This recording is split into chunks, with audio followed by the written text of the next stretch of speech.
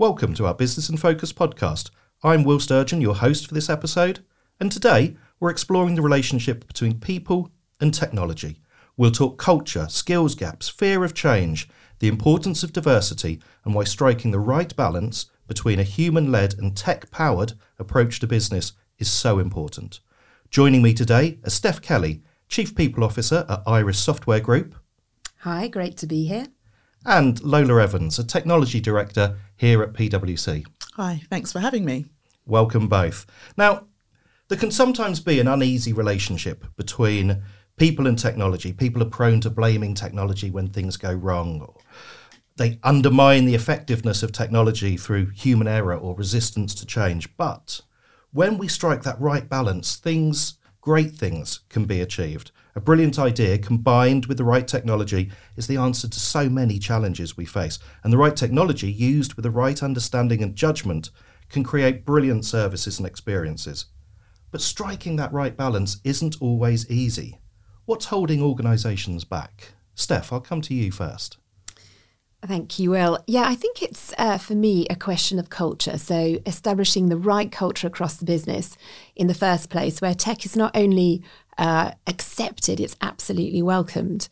So a few things that we have been doing at Iris, things like being really clear about what our mission and vision and values are, and our objectives, and being very focused on where we want to go as a business. And when you're very focused on where you're going as a business, you will see that tech's going to actually help you get there.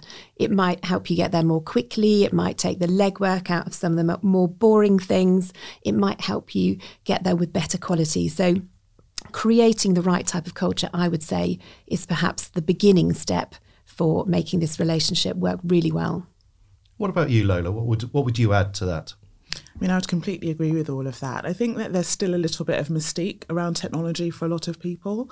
And so one of the things that organisations need to think about is how they can demystify technology and really focus, as you say, on the outcomes, what it's trying to achieve, how it can support the business strategy. Excellent. Well, let's pick up on your first point then, Steph, around culture.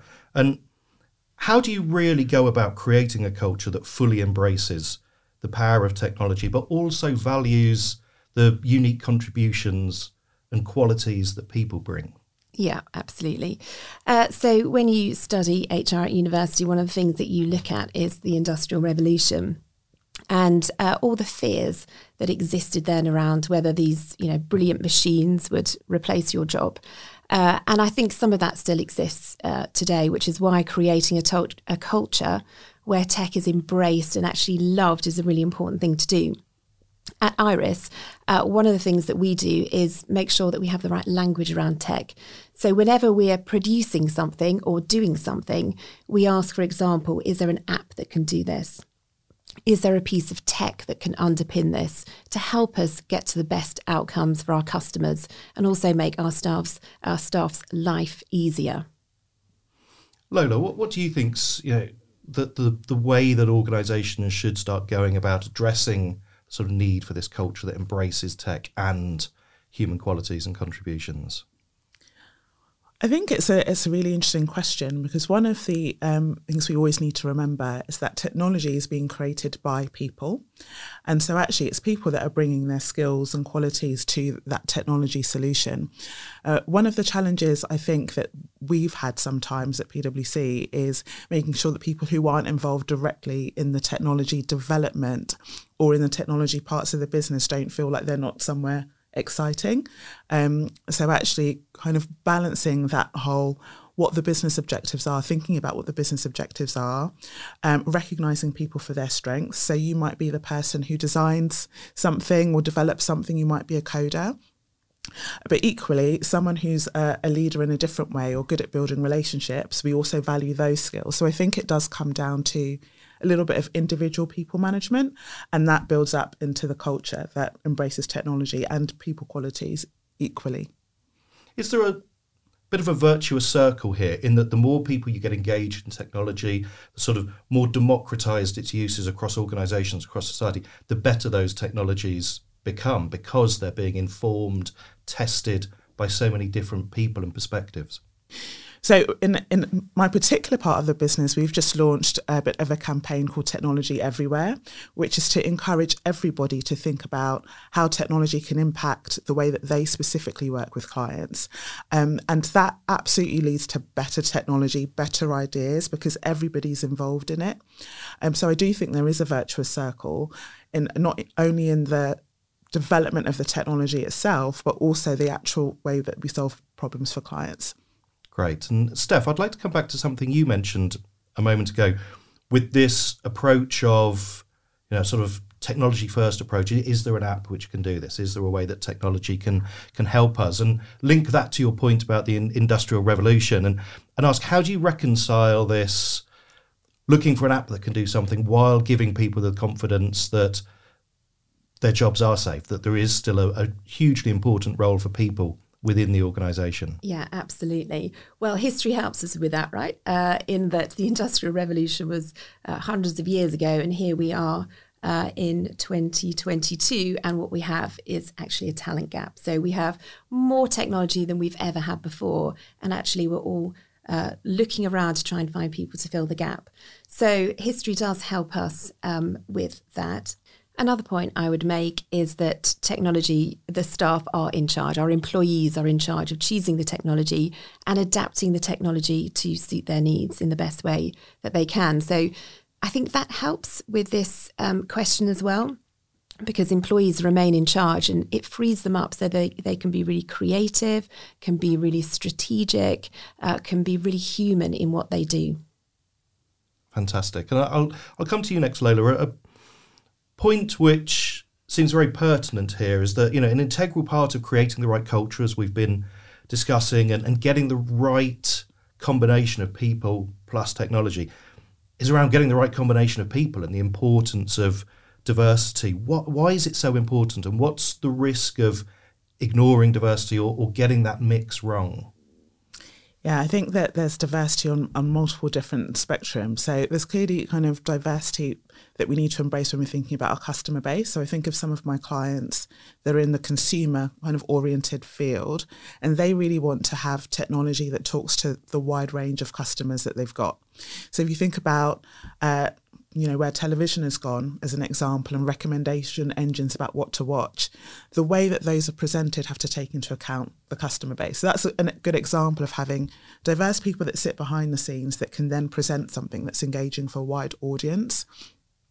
Another aspect would be kind of user experience and thinking about it from that perspective as well. So when you have a wide range of people who are looking at technology and building it, they can think about a wide range of users as well.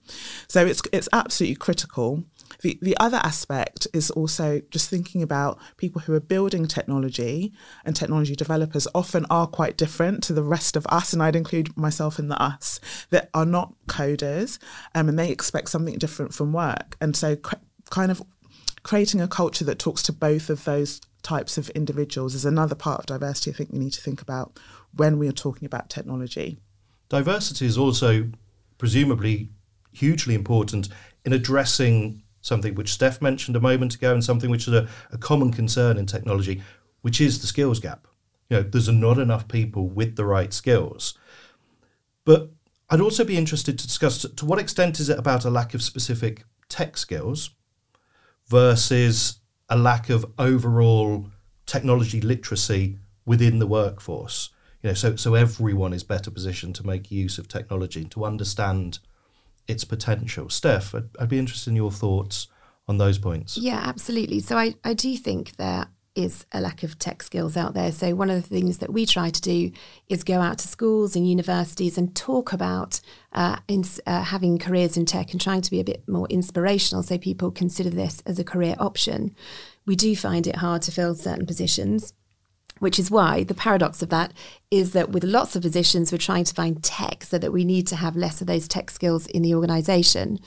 In terms of improving digital literacy across the piece, I think that's really, really important as well. So we do lots of that. So we have up to 40 different training programs that people can self-select at work.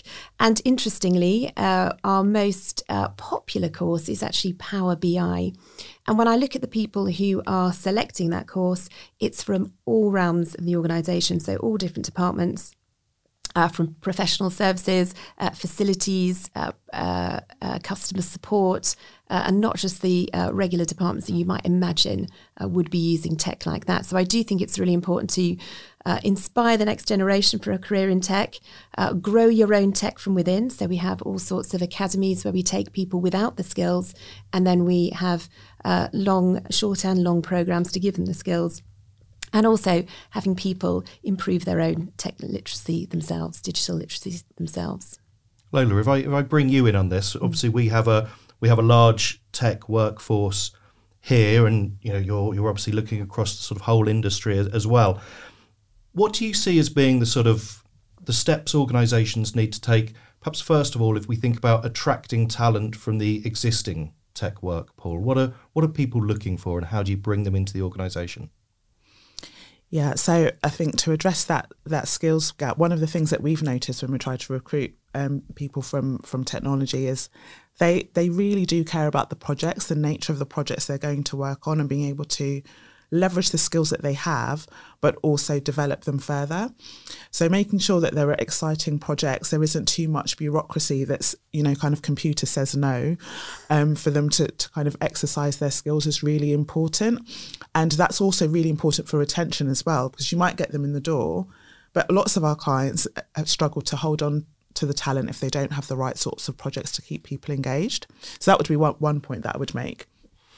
And there's presumably something of a catch-22 situation here, whereby perhaps the organisations who most need to recruit tech talent perhaps don't have the projects to show would-be employees what they're doing and the sorts of things they could do, which presumably will become a bigger problem over time and potentially creates a gulf between organisations who can hire and can't hire technology talent. What are your thoughts on that, Lola? I think it's a really interesting point, and actually I think many organisations now need to think about different ways they can bring in talent. So it might not just be recruiting directly into the organisation, it might be exploring partnerships with other organisations and thinking about how you can co-create something or create an ecosystem around technology. So there are other ways of bringing people in, and that don't just require you to have a graduate programme, and exploring that might give you access to talent you might not otherwise have. And Steph, what are you doing at Iris to address this? I mean, you've already mentioned sort of, for example, going into schools and addressing the issue with sort of the size of the overall talent pool. But when it comes to attracting tech talent or perhaps upskilling the talent that you're bringing in, what are the approaches that you're taking? Yeah, great question about attracting tech talent. We have very purposefully looked at every step of an employee journey. So what we look at, how we appear to a pool of candidates, and we make sure that is as attractive as possible. Then we make sure we have re-engineered our actual recruitment process so that we know time kills deals, and we know the impression that we give people really, really matters. So we've got that part right. And then we keep in touch with people until they join us. We make sure the onboarding is as great as possible. And then we're 100% focused on having a really engaging environment as well. So when that person joins us, they feel really excited and they want to give the best at work and do the very best job, and they want to stay with Iris. So we survey our employees every single month, the same 13 questions, and the feedback from the employee goes straight to the manager. Very actionable. It's all anonymised, but very actionable feedback. And then we measure and monitor that and make sure that all our staff are as happy as possible. As well as re-engineering the recruitment process, we're also looking very closely at the talent pool and having as wide a talent pool as possible. So we look for just key and core competencies, not too much, just the kinds of things that we think are going to make people successful at Iris. And one of those things is actually growth mindset. So coming into the organisation with a kind of positive, open mind about what can be achieved and the ways that we can go about achieving it, because we actually know at Iris that we have to keep what we call hunger in paradise. So we do really well now, but we might not do really well in the future if we don't adapt what we do to the changing markets and the changing environment.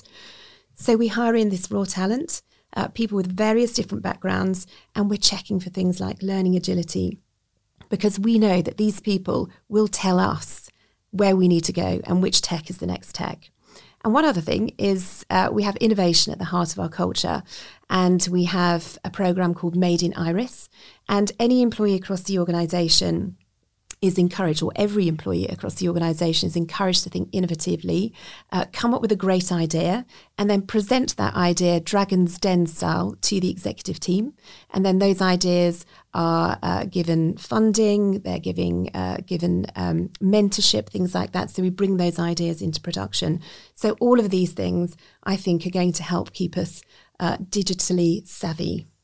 Steph, I think that sounds like a great initiative, and I'd like to bring you in on that, Lola, because that really brings to mind a point you made at the start, which is about this point of technology being designed for people, by people, and an initiative like that, such as Steph's outlined at Iris, where people are getting really hands-on in determining what technology is going to be used in the future, what technology is going to shape innovation within an organisation, feels like a great way to get this sort of democratization, this movement of greater human engagement with technology, which should create better outcomes. What are your thoughts on that? I mean, we have also done something very similar in terms of embracing innovation. I think those points on raw talent, and part of the way we've addressed that is democratizing it by giving lots of people training on some of that base technology. So they're almost coming in, and we talk about the phrase digital native. So we already know that some of our newer staff members are coming in with a proficiency in technology maybe we didn't have, but then giving them some hands-on tools such as Power BI, Alteryx, these types of things, so that it kind of switches on their brain about what might be possible, and giving them the space, as you say, about, you know, when we think about innovation, to think about how else technology can be used, what else might be out there that might be beneficial to us. So I think it's a really important point, when remembering that it's the people, really. It's not the specific technologies, it's the people who are actually thinking about how technology can be used. Can I also add to that? I think what's really important in an organisation is role modelling. So the organisation itself, role modelling, you know, really great implementations of tech, so we can see this has worked really well over here. And individual role models in the organisation as well. That can then learn from that and then go, well, what can I do in my part of the organisation? How can I embrace tech to make the experience for my customer group the best it can be? Yeah, and actually we're seeing a lot of that, where technology is used in one part of the business for a specific problem, it's showcased, and then other people see that it might have a similar application for a different use case. And actually, the more that we're sharing these stories about technology and the impact it's having on client outcomes, on business outcomes, the more people get excited about it. And you kind of mentioned the love of technology earlier on. I do think words like passion, love are important, because if people are excited about it, they will use it, and actually it will create those outcomes that we're looking for as well. I think that's a wonderful point, and a great way to sum up lots of the ground that we've covered today. It's been a fascinating conversation. We're going to have to wrap up here, but I'd really like to thank Steph for joining us today. Thank you, Steph. Thank you very much for having me. Thank you very much, Lola. Thank you. If you'd like to find out more about PwC's human-led tech-powered approach, check out pwc.co.uk/the new equation. Until next time, I'm Will Sturgeon, and this has been Business in Focus from PwC.